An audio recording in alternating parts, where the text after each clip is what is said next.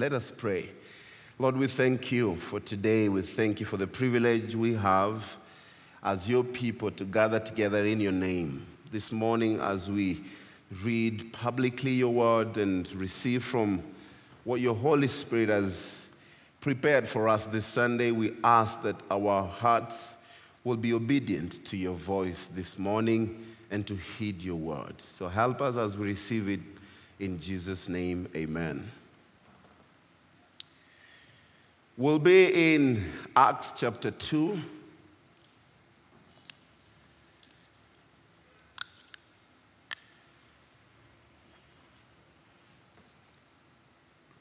From verses 37. 37 to the end of the chapter.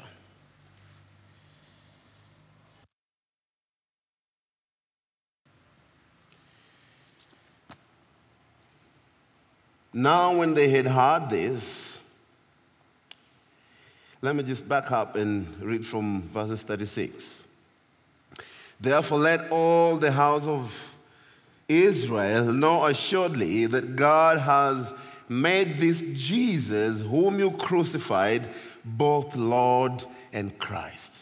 And now when they had heard this, they were cut to the heart and said to Peter and the rest of the apostles, Men and brethren, what shall we do? Then Peter said to them, Repent, and let every one of you be baptized in the name of Jesus Christ for the remission of sin. And you shall receive the gift of the Holy Spirit, for the promise is to you and to your children, and to all who are afar off, as many as the Lord our God will call. And with many other words, he testified and exhorted them, saying, Be saved from this perverse generation. Then those who gladly received this word were baptized, and that day about 3,000 souls were added to them.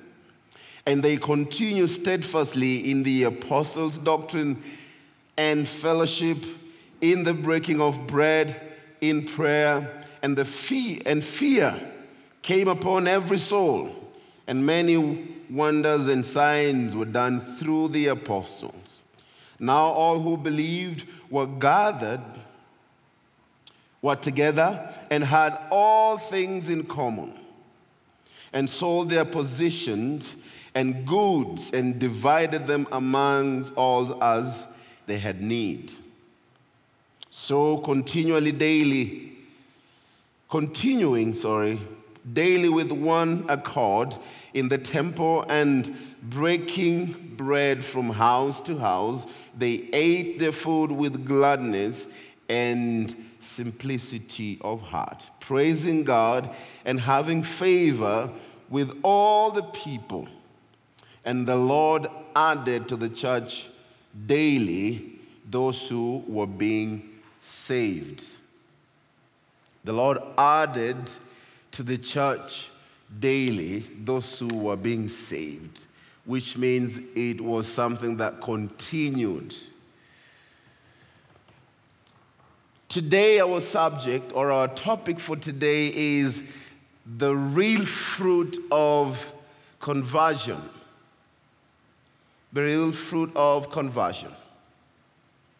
And this is the process of changing or causing something to change from one form to the other. Matthew chapter 3 verses 8, the Bible says, Therefore bear fruit worthy of repentance.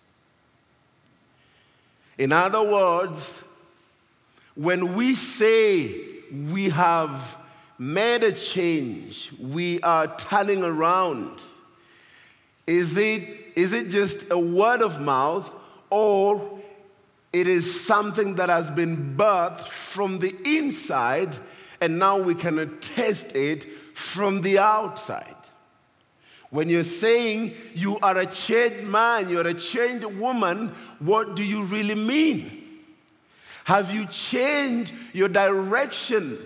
Have you changed your perspective about things, and especially about God?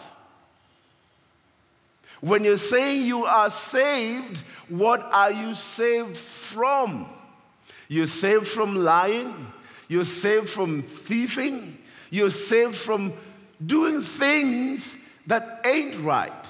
What are you saved from? And when does this process even occur? The process of conversion. When a person heeds the gospel, the conversion begins. When a person pays attention to the gospel, then it begins to happen.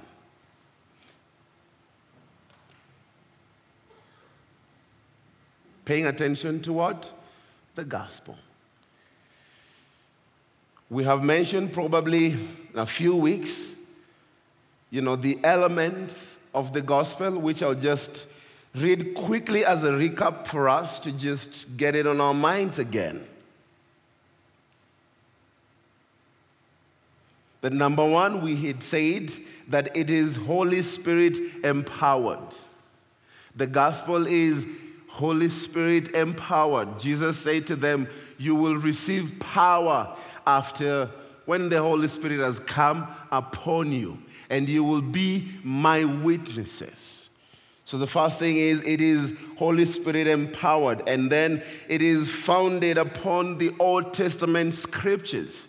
That is why when Jesus was with the disciples, he taught them the Bible says he opened the scrolls from Moses and the prophet, and he taught them. That clearly shows us that the gospel is founded upon the Old Testament scriptures too. And the gospel is all about Jesus. If Jesus is not the center of the gospel, then it is another gospel. It is not the gospel of our Lord Jesus Christ. Then Christ's death, burial, and resurrection is central to the message of the gospel. His death, burial, and resurrection. And then the gospel is logical rather than emotional. Because if it's just emotional, then after we, the message has come and it messes up with our emotion a little bit, when we go out and the emotions are gone, the gospel does not remain in our hearts again. You have to think about it logically. It's not just something that messes up with the emotions. Then it brings sins to conviction. There must be conviction of my life, of the lifestyle I am living or the lifestyle I led before receiving Christ. Then also, as the gospel is preached, it requires something of the listener. You don't just listen and then forget about it. Blessed are those who will be doers of the word rather than just listen and go.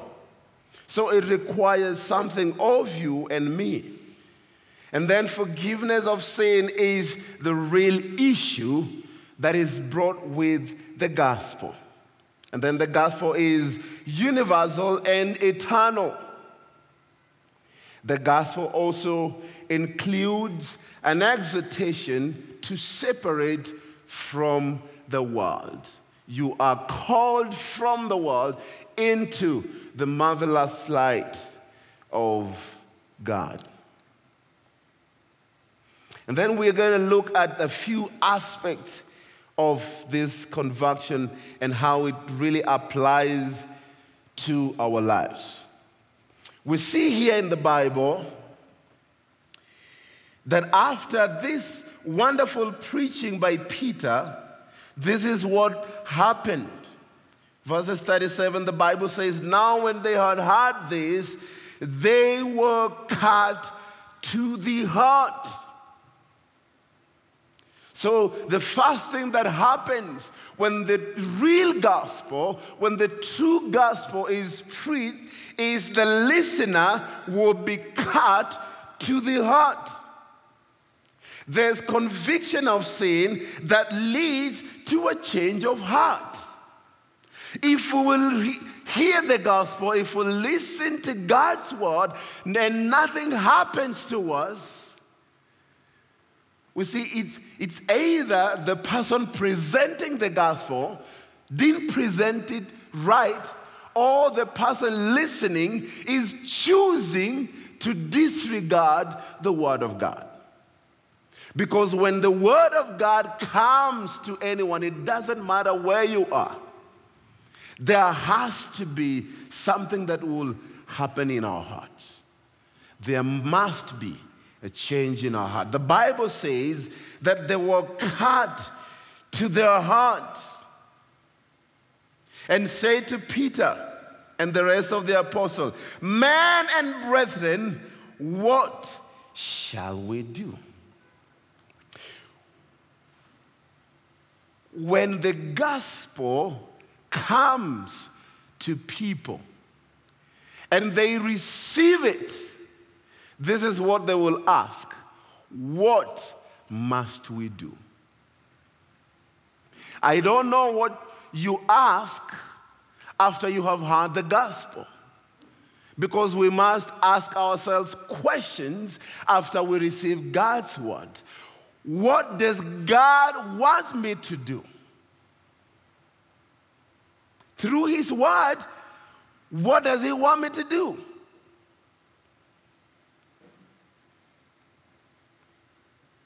They were cut to heart and they asked, what must we do?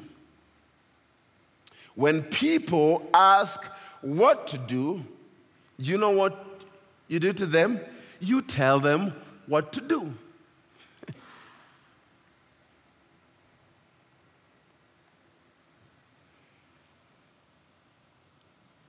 What shall we do? Then Peter said to them, repent. They heard the gospel. It drove right into their hearts. And this became a reality in their hearts. And they asked, what must we do?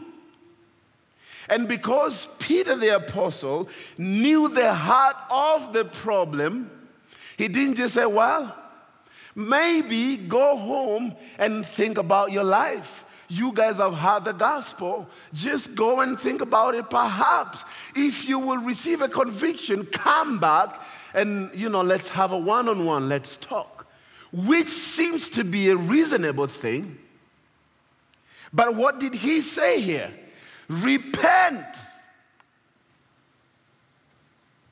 Repent. Listen, friends. If we will hear the gospel, if we'll hear the true gospel of Jesus Christ, and there is no repentance in our hearts, in our lives, it means we're believing in disobedience to God's word. If it doesn't lead us to repentance, then it means we are living in disobedience to God's word. We are disregarding what God is speaking to us. Say, repent.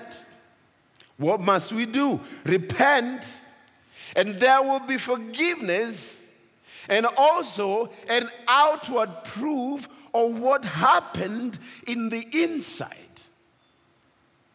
So you repent, you're forgiven of your sins, and then you'll be baptized as a sign of showing the world that there is a regeneration. There is something that has happened in the inside of me. And he continues to say that when that happens, then you will receive the gift of the Holy Spirit. This gift that we received as the disciple of Jesus Christ, he says it does not just belong to us, it belongs to you and to every other person in the world that Jesus himself will call to himself.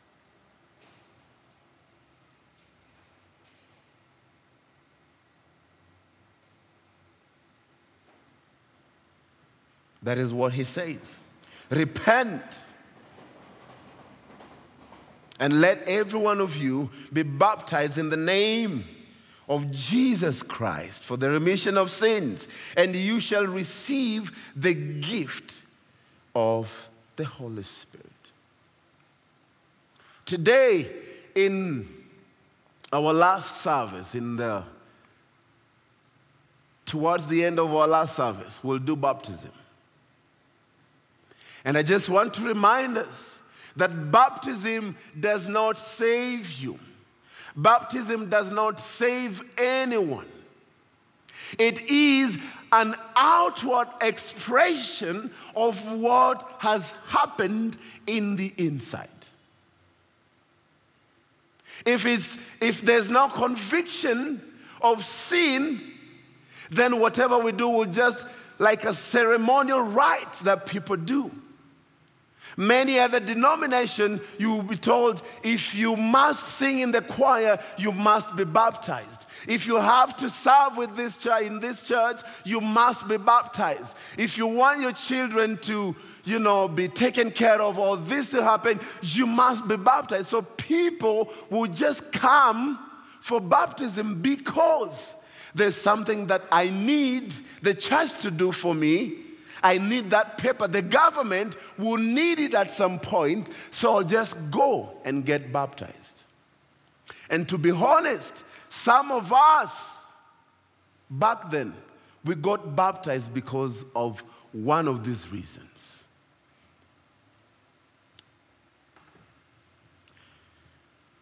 In my times, at least, when we were to look for the ID, identification card, one of the requirements was you must have a baptismal card. Think about it.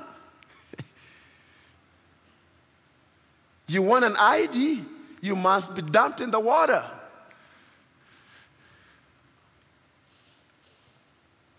And so why? We saw a lot of people get baptized.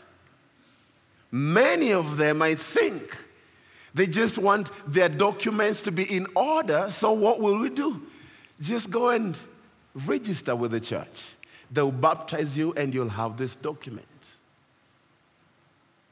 And we're keeping the records of people who have no conviction of sin at all, yet they have a document that says they were baptized.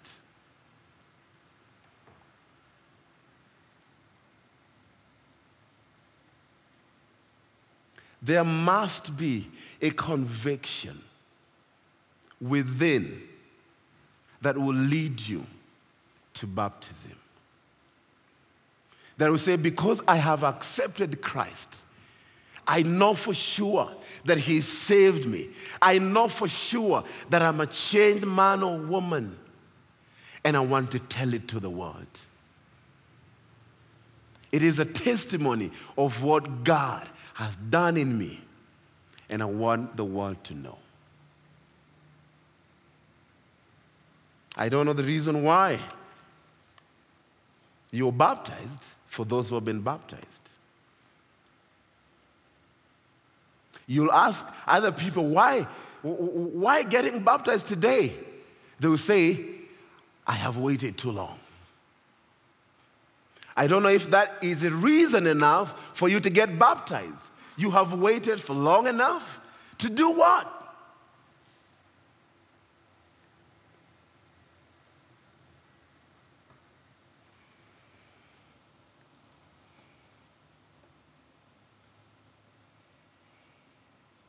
Christ will forgive you, and you will receive the Holy Spirit. For the promise is to you and to your children and to all who are afar off, as many as the Lord our God will call. You see what he's telling them? That if for us to receive Christ, it is him who works in us even to receive him. We do not have any goodwill within us to do good or even to receive him. He helps us because we are a weak people. As far as the Lord Jesus Christ will call. Think about it. And he continues to say in verses 40, and with many other words, he testified and exhorted them, saying, be saved from this perverse generation. Think about it before we get in there. Think about this for a moment. He said to us last week, it is just the third hour in the morning. Whatever you see happening, these men and women are not drunk. They're not drunk. It is a prophecy that is being fulfilled. That God said he will pour his spirit upon all flesh. And think about it. He is preaching, maybe give him an hour. From 9 to 10, he's preaching the gospel and people are paying attention. He's really yelling it out. And then after that, in the middle of it, they interject and they say, hey, what must we do? Because you have just pointed what the problem is. You've just mentioned the things that I've done. You mean that I'm the one who took him to the cross? You mean that it's not just the Roman guards who killed him, it is my sin that took him to the cross? Wait a minute. What must we do? What must we do? And this interjection was not just something, that came out like, hey, man, what can we do? Think about it when they were taking Jesus to Pilate and the rest of the leaders, and they were greatly offended with him, and they're saying, hey, crucify him, crucify him. And instead, give us Barabbas. Take the same intonation, take the same voice that is responding to the apostle and say, hey, what must we do? These are people who are in pain because of their sins. What must we do?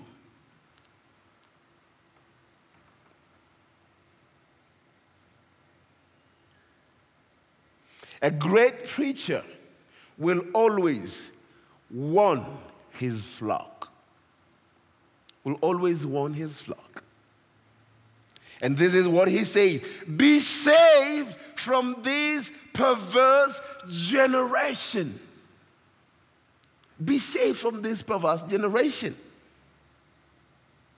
What is a perverse generation? Perverse. The word perverse means showing a deliberate desire to behave in a way that is unreasonable or unacceptable, which means their reasoning was unacceptable. They are the ones who took Jesus to the cross. Their sins took Jesus to the cross. So for them to reject him, the apostle will say, hey, you guys are perverse. This is a perverse generation. And the Greek Bible uses the word scoliosis. Scolios meaning crookedness. Maybe your version is saying, crooked generation. At least the King James Version. Scolios, crookedness. And do you know this is where we get the English word scoliosis, which is a condition where the spine is not aligned properly. Your spine is not aligned properly. So the people who have this condition, they do not walk straight. Right, Eutychus? They don't walk straight. They have a bend because there is defect in their spinal cord. Sometimes you'll see the structure of their back. They struggle even to walk, people who have this condition. And medically, they say, maybe unless they find out a solution, but it's a problem that has no cure. Scoliosis. And you think about it, the apostle is using this connotation in relation to the group of people who are listening. In other words, they're saying there is a defect with what is happening with your lives. Your lives ain't straight. Your life ain't straight.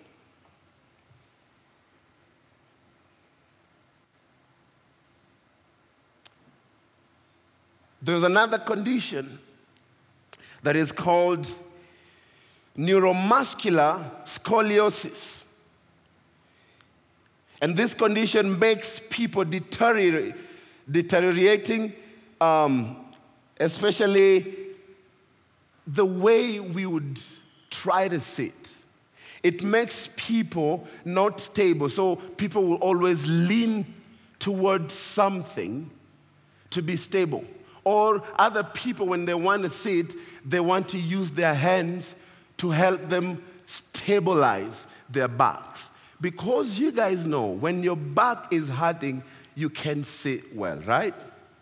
Even after just sitting for a while when you're traveling, you want to straighten your back.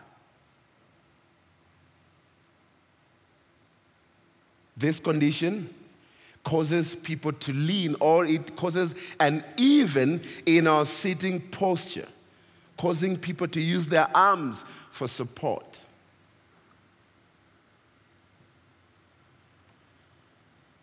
I'm also still wondering why the apostle will bring this medical connotation when he's addressing the conditions of our hearts.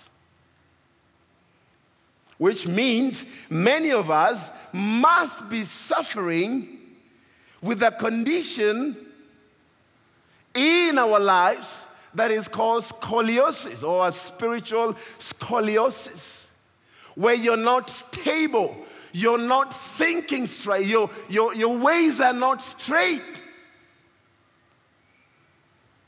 You're not coming out clean. And they say, hey, be saved from this generation that has a condition. And this condition cannot be salvaged. At least the words or the physical condition, if they say it cannot be salvaged. But we have a good news with the spiritual one that it can be salvaged. How? When people repent from their sins. When people repent, it aligns their spiritual spine, to say. Think about, even when you're trying to bend, you're bending this way, or you're bending the other way, or you're leaning forward or backwards.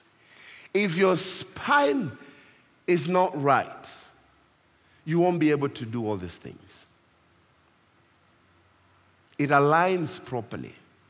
So that is why, even for the learners, they will always advise you to sit properly. If you always sit like this in class, like the back benches, the teachers will always have a problem with you. Like, hey, sit properly. Sit properly. The backbenchers have this problem, right?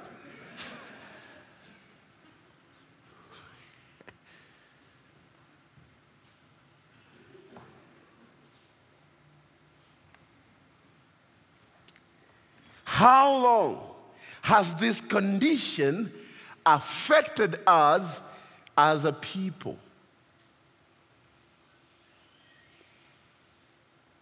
How long? And what is the cure? So our point number one was the listener will be cut to the heart when there is conversion. And then point number two, there will be a change of priorities or a change of lifestyle.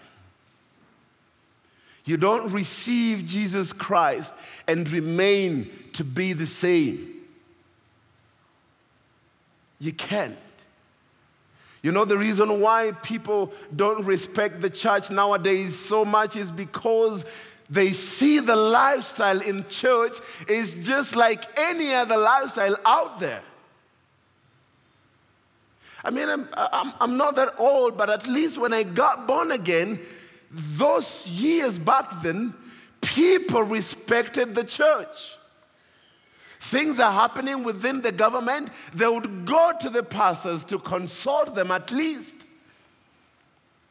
There's a problem in the village, they must involve the pastors at least. People would not steal from the church as they steal even from our church today.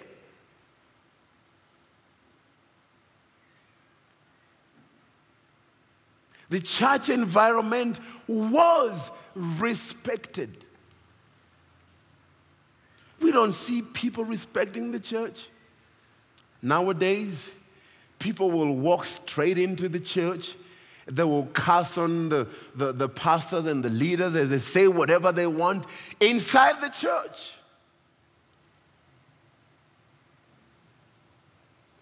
Why?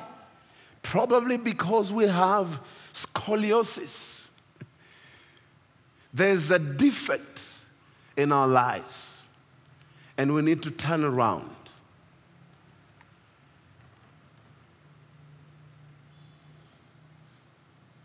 With many other words, it means he didn't just, what we read was just part of what he preached. And with many other words, he testified and exhorted them, saying, be saved from this perverse generation. Come out of this condition, for it has no cure. Come to a place where you will be saved. And because these people understood what it meant, that is why they asked, what must we do, brothers?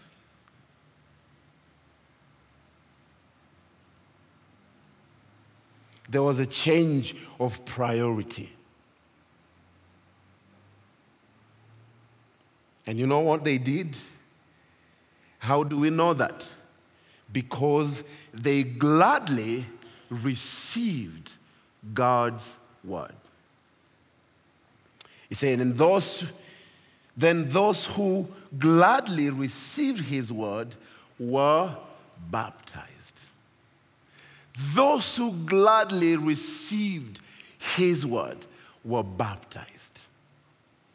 An amazing time. I don't know how many. This was a busy day for these apostles. Baptizing 3,000 people in a day. That was quite something. We baptize maybe a few people here and you feel like, I'm getting tired, maybe. Hundreds, the thousands. And that day, about 3,000 souls were added to them. You know what is amazing? Is when these 3,000 people are cut to the heart, they have repented their sins, they are baptized, we have other thousands who went away without receiving the Lord Jesus, who went with a condition back at home.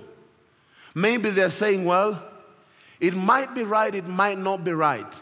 Let me go and think about it. Procrastinators.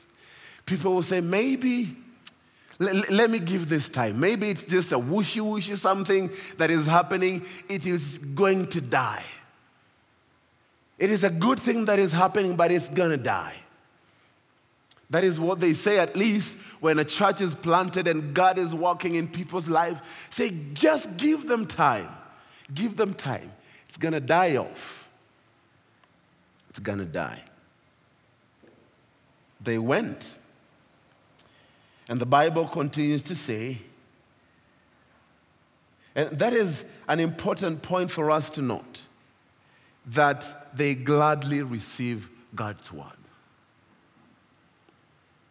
They didn't say that it didn't cause them to think otherwise, because it went through, and the word of God is trying to, sieve all these things that are happening in their hearts. The word of God is driving through the things they did, the culture they believed, the things they were holding on to. All these things are being broken because they gladly received God's word. And the Bible says, and they continue steadfastly in the apostles' doctrine, fellowship, in the breaking of bread, and prayers. And I'll ask you to please refer to the post that we have at the lobby about the pillars of the church. And there's some that are mentioned here. Steadfastly continued in the apostles' doctrine, which means what was brought with the apostle. That is God's word.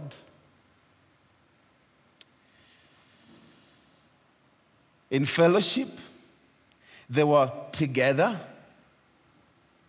They contributed to oneness through sharing what they heard. And in the breaking of bread, they ate together. They had communion together, a very important aspect of the church.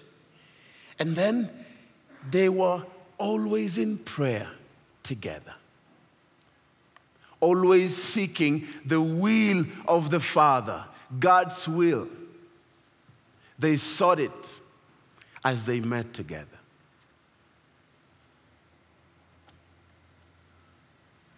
I don't know if these aspects, are applying to our lives today, that we will continue steadfastly in the teachings, the doctrines of the apostles. God's word, being in unity, having meals together, having communion together. That is why we do it as often as we meet here at church, because it's a vital part of our fellowship. And then prayer.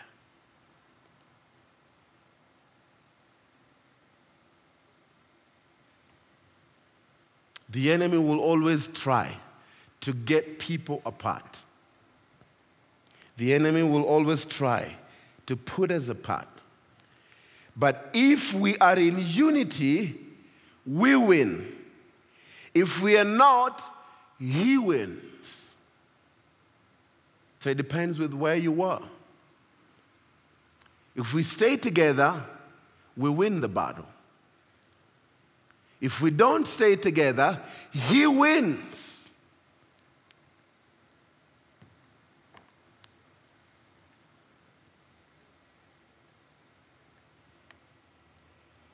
We'll try many other times to do things in our own strength, that we want to be in unity, but it is very carnal how we approach this unity. It is very carnal how we approach the fellowship. It is very carnal even how we pray how we do things. It doesn't matter how, in our strength, we try to be inclusive. Sin will always make us exclusive. Doesn't matter. We'll try many things. If the gospel is not the center of whatever we share with people, we know that it will fail too soon. And remember this, if we don't continue in these aspects, if we don't continue daily, the devil does. He continues to do his work daily. He's at work. He wants people to go down with him. And they continued steadfastly. And then verses 43, the Bible says, then fear came upon every soul, and many wonders and signs were done through the apostles.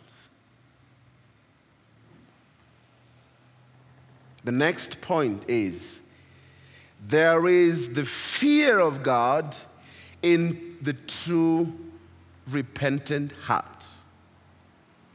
There is God's fear when people truly repent. This is not the fear of just being afraid. The Bible says that the fear of the Lord is the beginning of wisdom.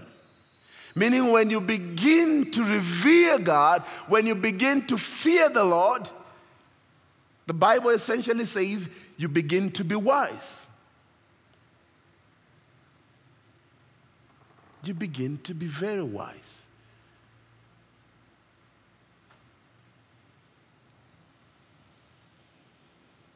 They began to be wise as they paid attention to God's word.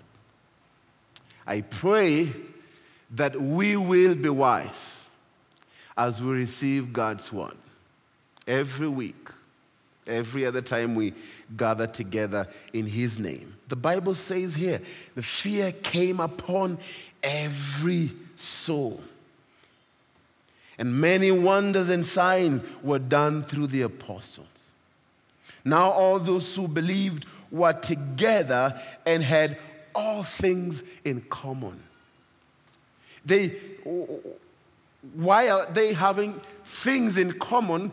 People who never regarded other people. They never loved these people as much as it is happening right now. Why? Because this love, Jesus said it, that when you love one another, the world will know that you are my disciples. They will know for sure. And it will be, it will affect other people. It will be contagious. This love will be contagious. And our last point for today is there was a change in relationship. They became one body, and Christ's love overshadowed them. They became one, the body of Christ. That is why they are sharing things in common. And sold their possession and goods and divided them amongst all as anyone had need. So, continuing daily with one accord in the temple and breaking of bread from house to house, they ate their food with gladness and simplicity of heart, praising God and having favor with all the people. And the Lord added to the church daily to those who were being saved. As I bring the worship team, think about this last word. This, essentially, when you see things repeated, especially in the Gospels and in the book of Acts and in the letters that are written, if it's repeated throughout these letters, or these writings, you will realize that it's something that God wants us to pay attention to and perhaps to make it our daily routine. Because the continuing steadfast in the apostles' doctrine, this has been repeated many times in the Gospels, in the book of Acts, and in the letters that are written. It is repeated. But what is not repeated is this other part from verses 45. And they sold their possessions and goods and divided amongst them as anyone had need. Because many people try to make this as a norm that when we meet as a church, everyone is supposed to sell their things. You're supposed to sell your car and bring it so that we can eat it. Supposed to sell your house so that everyone would be equal in the church. That is not what the Bible tells us. At the moment, this was what brought them together. As everyone had need, it applied to their life that very beginning. We cannot try to force that application in our lives today. What we must do is we must continue in the breaking of bread. We must continue in the obedience of the elders that God has set for us. We must continue in the public reading of God's word. We must continue in prayers. And if there people will come to church who are not born again, they must repent of their sins because the word of God is read to them. If there's no repentance, that means people are probably living in disobedience to God's word. And maybe you're born again and you're asking, why do I need to repent? You know what the prophet, John the prophet, said? Bear fruits worthy of repentance. Which means if you have repented, we gotta see fruit of your repentance. If we don't see them, it means you didn't repent. You're covering up things. And how long will you cover them up? How long will you walk in this condition that is messing up your spine? How long will you hide in the things you have done for years and just saying, God is looking at my heart? There must be a fruit of true repentance.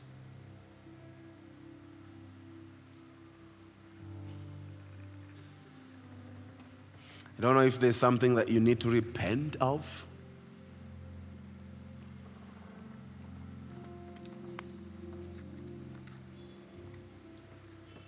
Maybe there is, maybe there's not. But the question is, do you think that there is fruit in your repentance? Do you think it is visible, that we are able to see it? What John the Baptist is saying essentially, we are supposed to see it. If you say you have repented, we must see it. You can't live a double life and say you did repent.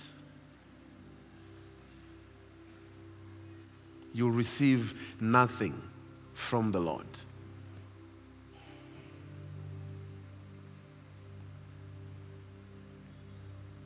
But what about this? What about me just living with my boyfriend? We ain't doing nothing. We're just living together.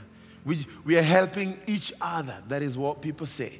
We help each other with our financial whatever. We are training ourselves to be together, to pay rent together, to pay our bills together, to do this together. Liar.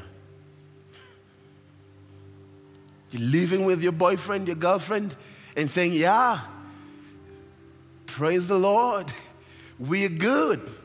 Nothing is happening. At least from our own experience, we know that you're human. And you people will not remain pure. Oh, we are destined to be married. We are getting married next week. We are getting married in a month's time. This is going to happen to us. We are doing this. At least bear fruit worthy of repentance, if you indeed have repented.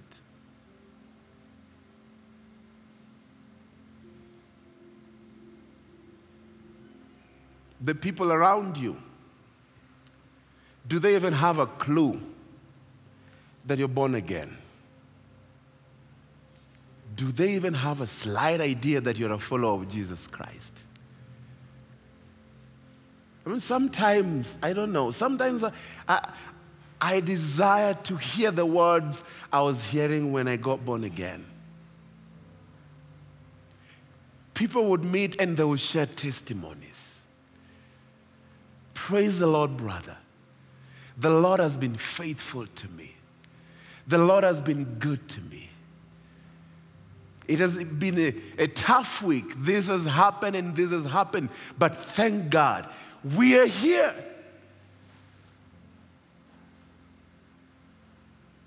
The Lord has taken us through a lot of things. At least, even if I didn't have food yesterday, at least I am here today, trusting in God.